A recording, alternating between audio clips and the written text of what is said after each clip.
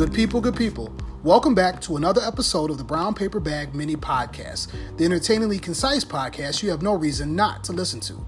And 2 winks of an eye for this one, the sleep-deprived episode. By choice, and oddly enough, by desire, I might add.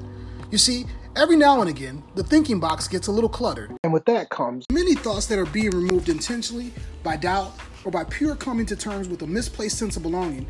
There's always more intake than what gets laid to rest, momentarily or mortally. Now rest assured, I have an action of saying most of what I feel.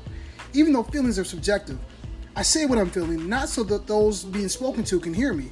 That's far too easy of a task.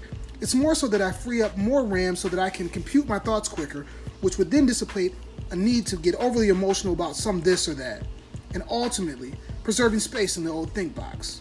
Ask me how that's going. You know, I feel some type of way about nearly everything I see, over-opinionated to a point, and overcasted with the compulsion to know why come, which deletes space up there and keeps routine woke marathons a norm for me every now and again. The point is, I'm thinking about what needs to be thought on or thought out versus what was already thought of and thought on.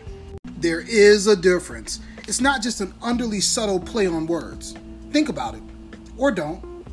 Could be your gain or loss, both being items we can all stand to get good at losing.